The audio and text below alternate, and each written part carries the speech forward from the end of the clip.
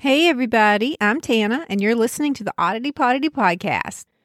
As you might have noticed, I'm all about the weirdness. And with Halloween being the weirdest day of the year, I figured I'd do something special for this most hallowed of holidays. History has proven time and time again that we humans do not need a special day to act a fool. We are perfectly capable of being terrible 365 days a year. But when tragedy and terror strike on Halloween, the stories become legend. Today, I present for your listening pleasure true tales of Halloween horror, with an added trigger warning. These stories do contain detailed accounts of death and injury, and some involving children, so if you're sensitive to that, you may want to skip this one.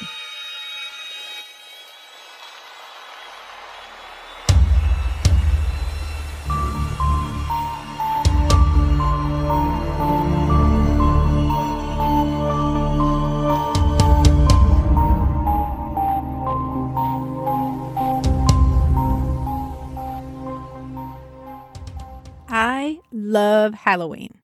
I have a huge box in the back of my closet with wigs and props and accoutrements for creating ridiculous get-ups at the drop of a hat. I mean, it doesn't really even have to be Halloween. It's just there, in case I want to be ridiculous at random. What I'm trying to say is I'm a pro at it, but despite this, my daughter and I still usually battle it out for title of best costume at this contest that our local bar puts on every year. She won last year by dressing as a very ultra-convincing Post Malone. And my Stevie Nicks costume didn't even come close to it, though I did win the year I went as Beth, Dog the Bounty Hunter's wife. R.I.P. Beth. And I should have won the year I went as Willie Nelson because I lost facial skin trying to get that fake beard off at the end of the night, but it was totally worth it. Why do we go through the trouble of getting all gussied up and risking skin and hair loss from wearing cheap makeup and prosthetics in the freezing cold for a handful of stale fun-sized Snickers and bragging rights? Tradition, man! Halloween shenanigans have been going on for more than 2,000 years, when the ancient Celtic people of Ireland, France, and the UK celebrated Samhain. Now, that's spelled Samhain, or Samhain, if you want to look it up. The Celtic New Year was on November 1st, so Samhain was like their New Year's Eve.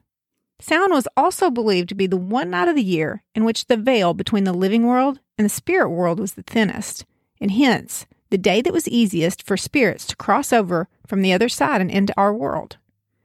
So the Celts lit bonfires and dressed as spirits, animals, and other creatures in an effort to ward off evil spirits. After the Roman Empire conquered the Celtic lands, they too adopted some of the traditions of Samhain. In the year 837, Pope Gregory declared November 1st as All Saints' Day, and the day before it, October 31st, as All Hallows' Eve, which was later morphed into the word Halloween. So Halloween is a centuries-old tradition that was created essentially to keep our world safe from evil spirits, ironically enough, by dressing as evil spirits. And it's all fun and games for the most of us, but for some, evil is inescapable. This brings me to the heart of today's podcast. Truly horrific, evil, and insidious deeds that happen on Halloween night. I picked 3 especially horrible Halloweens to share, all equally gross and disturbing. Let's rip that proverbial Band-Aid off and dive in.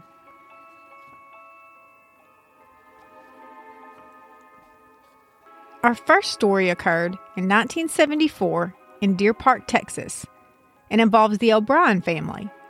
Ronald, who worked at an optical dispensary and served as a Baptist church deacon, his wife, Dayneen, who was a homemaker, and their 2 children, Timothy, age 8, and Elizabeth, age 5. On Halloween night, Ronald took Timothy, Elizabeth, and 2 of the neighbor children trick-or-treating. It was nasty and rainy out, so the group stayed fairly close to home, hitting up just a couple of streets in a nearby neighborhood.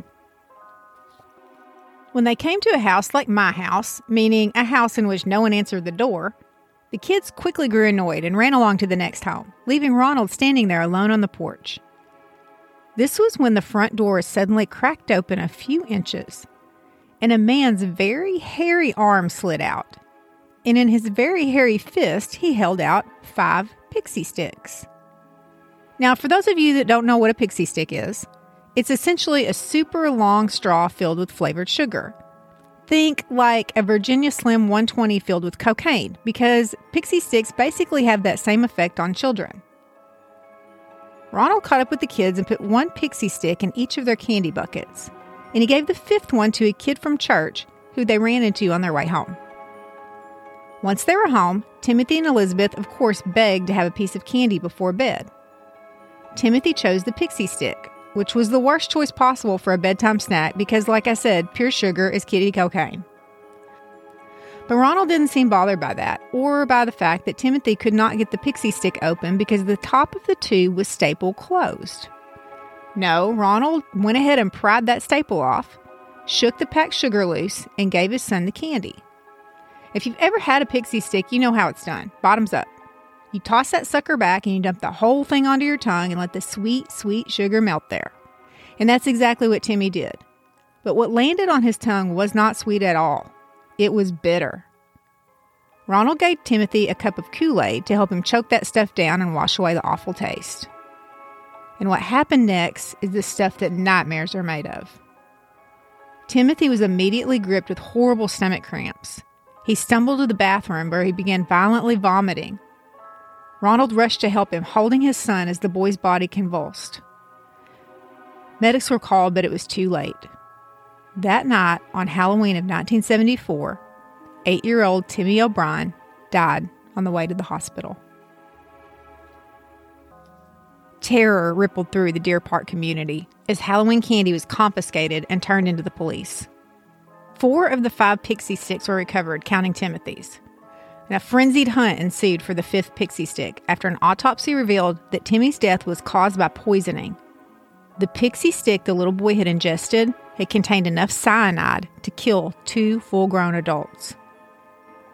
The 5th Pixie Stick was finally found, clutched in the hand of the kid from church. He'd fallen asleep trying to remove the stapled enclosure, and lucky for him, he hadn't succeeded. His straw contained enough cyanide to kill 4 adults.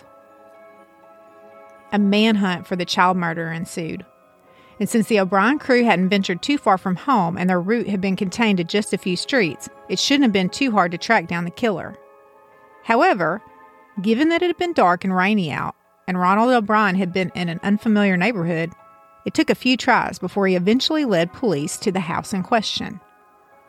Once again, no one answered when they knocked on the door.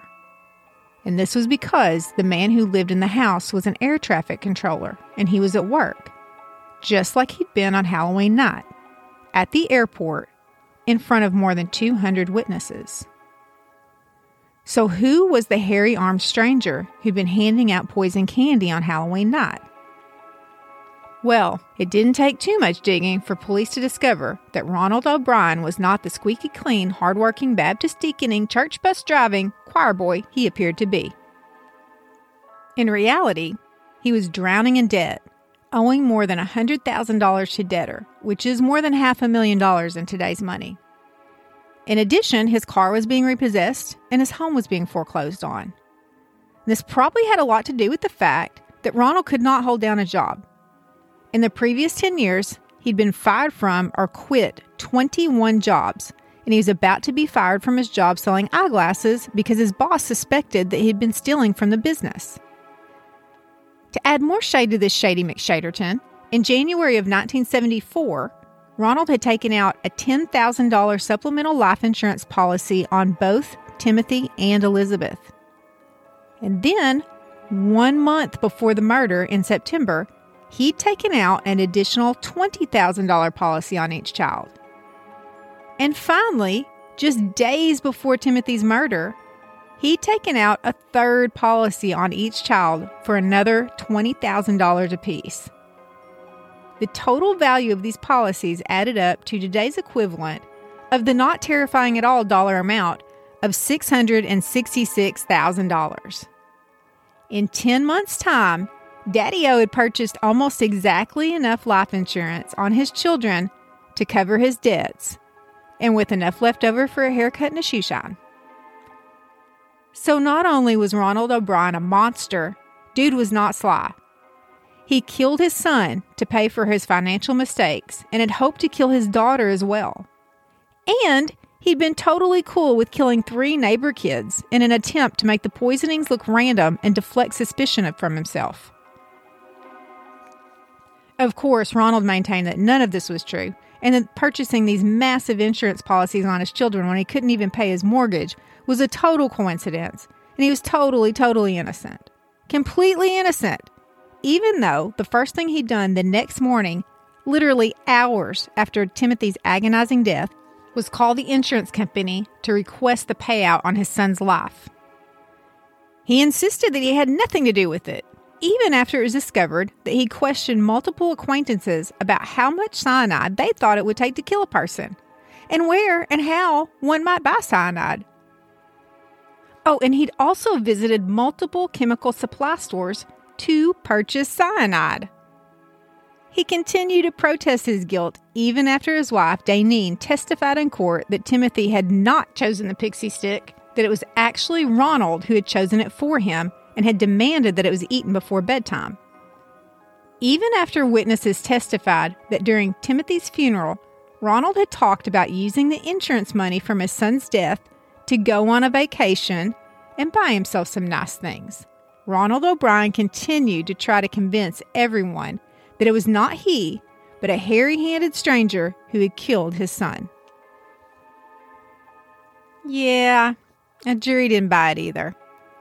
It took them less than an hour to find Ronald guilty of 1 count of capital murder and 4 counts of attempted murder. And it took him about 30 minutes more than that to decide that his butt was a perfect fit for a seat in the electric chair. By the time his lawyers had exhausted the appeals process, Texas had retired the electric chair in favor of lethal injection, which Ronald boo-hooed as cruel and unusual punishment. That's rich considering the excruciating way he'd murdered his innocent son, but whatever, dude. Ronald O'Brien was a true demon straight from hell who was finally sent back from where he came from on March 31st, 1984. His execution was attended by a crowd of more than 300 people who gathered to cheer him on his way out of this world, yelling trick or treat and throwing candy. And honestly, I think it was a fitting send-off. My next story is a tragedy that rivals a scene from a Stephen King novel, only it really happened. In 1963, the Indiana State Fairgrounds Coliseum in Indianapolis hosted a Holiday on Ice skating exhibition.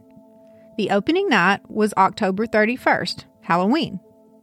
Despite the holiday, more than 400 people were in attendance.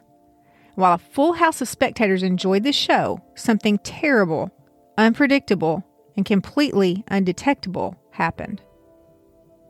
In the concession area, which had presumably been closed after intermission, sat an old, forgotten gas tank. The tank wasn't empty, though, and it began to leak. The unventilated room quickly filled with gas. Also in that room was an electric popcorn popper, presumably still hot from heavy use that night and possibly still plugged in. A few minutes before midnight, the skaters began their grand finale, a number called Mardi Gras. While the performers whirled and flitted into formation on the ice, behind the sealed doors of the concession stand, the compressed gas came into contact with the hot popcorn popper. The gas ignited. Flame exploded 40 feet up through the seats on the south side of the Coliseum, throwing people, chairs, and pieces of concrete into the air. Bodies landed and scattered across the ice, while others disappeared into the smoldering pit that was left by the explosion. A total of 74 people died that night as a result of this accident. The following is a quote from an article in the Indy Star on the tragedy. The full article is linked in the show notes. Quote, Indianapolis News reporter Bill Roberts was attending the show with his wife. He described the scene in graphic detail. For a few seconds, no one cried out. Then there were screams and cries of agony, and the audience jumped from their seats as if in unison and started rushing for the exits. The orchestra continued to play. My wife was drawn to a small blonde girl with her mother. The child's blue coat was soaked with blood. They were looking for the father. Outside the main entrance, a man was sitting with a huge black and blue lump by his left eye. Part of the calf of his left leg was gone. Indianapolis Star reporter Richard R. Roberts reported the events as he saw them. Quote, You walked into a nightmare. This was the worst thing I've seen since combat in World War II. The lights above still cast the bluish light they cast onto the ice show. A red satin slipper lay on the ice. 3 feet away was a pool of blood. a gray-haired man lay on his back, staring lifelessly at the ceiling. Ambulance attendants threw a gray blanket across him. Chairs were scattered like 10 pins on the south end of the big building. The fairgrounds itself was almost like a battleground, the surrounding streets thick with police and the edges of the street jammed with crowds like war refugees, slowing the movement of ambulances and fire engines.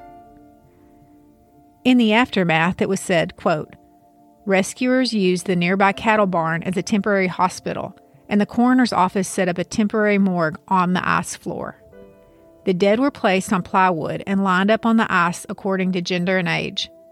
Family members who came to identify loved ones had to register at the administration building before being led to the Coliseum. Every hospital in Indianapolis and surrounding counties took on the wounded. Medical and nursing students were utilized. Unquote. Today, a plaque hangs in the Coliseum bearing the names of those who were killed in the blast. Now, this story is terrifying to me because besides the obvious tragedy of it, it seems so random, so completely out of the blue. It could happen to anyone, anywhere, anytime without warning. And yet, on that very same night, Halloween of 1963, the exact same thing happened 500 miles away in Marietta, Georgia. According to an article first published in the Atlanta Constitution, as the community of Marietta gathered for a Halloween parade downtown, a deadly gas leak was filling the basement of Atherton's drugstore on the downtown square. At the peak of the festivities, with the streets packed and the celebration in full swing, something triggered that gas to explode. 3 policemen who were on the square to provide security were standing directly in front of Atherton's drugstore when the windows suddenly exploded. Sergeant Rupert Raines suffered a broken leg and back. Patrolman Wendell Black was paralyzed from the waist down, and Patrolman George Kelly had critical internal injuries and severe cuts to both legs. Rescue teams searched in the rubble for hours, looking for victims and hopefully survivors. The blast was so forceful that it blew out the windows of a jewelry store across the street and, quote, threw debris so high in the air that a child's shoe was found atop a 2-story First National Bank building about 50 feet away from the drugstore. After the smoke and dust had cleared, 7 people lost their lives that night, and 25 more were severely injured. The mayor at the time, Sam Welch, surveyed the tragic scene from across the street. Quote, his eyes appeared red as he shook his head sadly and told a reporter, I don't know exactly what to say. It is the most horrible tragedy ever to happen in Marietta. Unquote. The people of Indianapolis certainly echoed that same sentiment that night. And while it wasn't a ghost, both cities were victims of an invisible killer that would haunt Halloween for decades to come.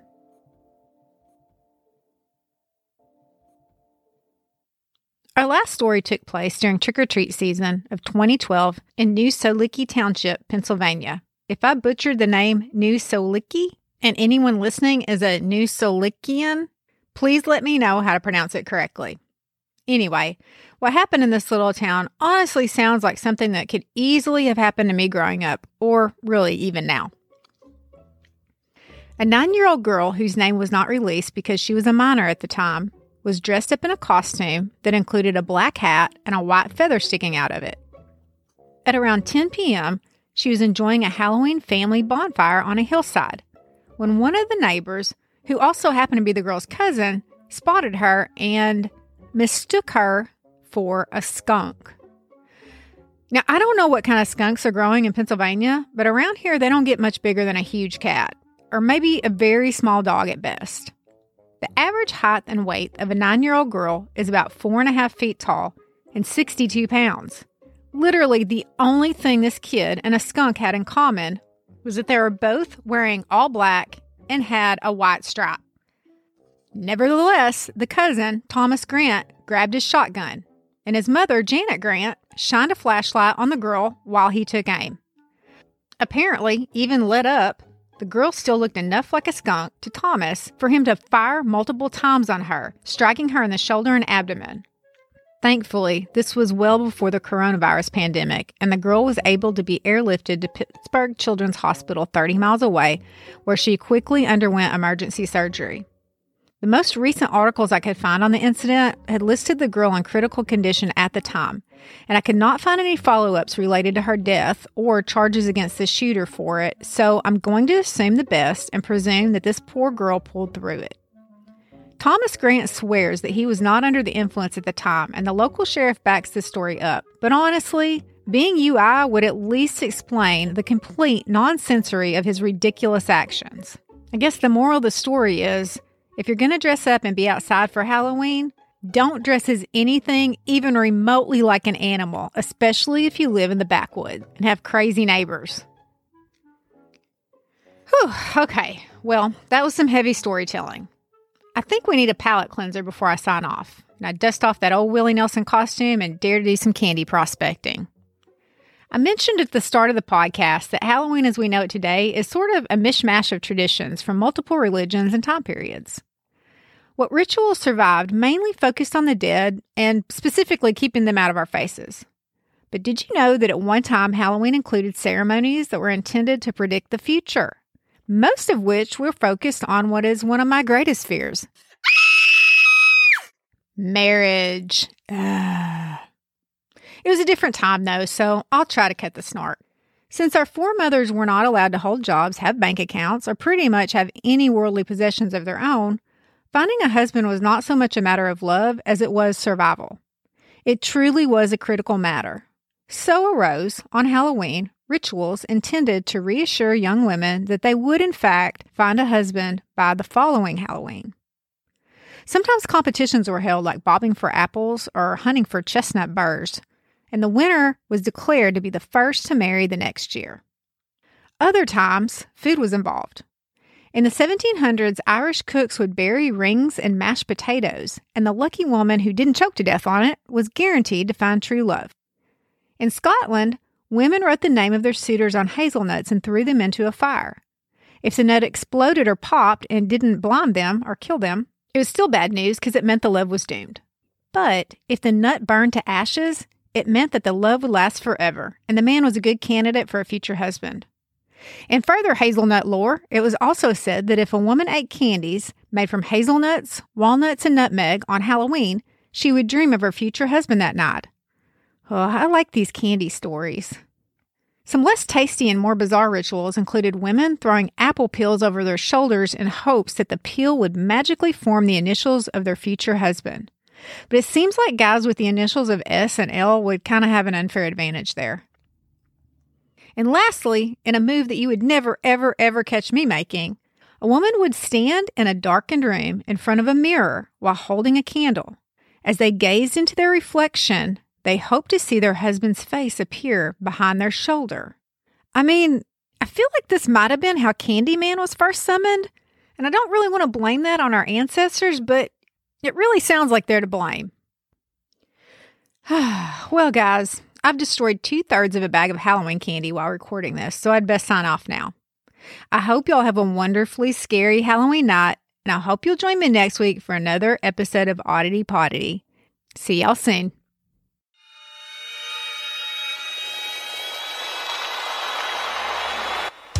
Hey, you. Yeah, you. Thanks for listening. Your support means so much. It's everything. If you haven't already, please go follow us on Instagram at Oddity Poddity Podcast. And if you want to be the most helpfulest, please go leave us a 5-star review wherever you get your podcasts. And if there's something weird or creepy or strange that you'd like me to investigate and report back to you on, drop me an email at odditypoddity@gmail.com.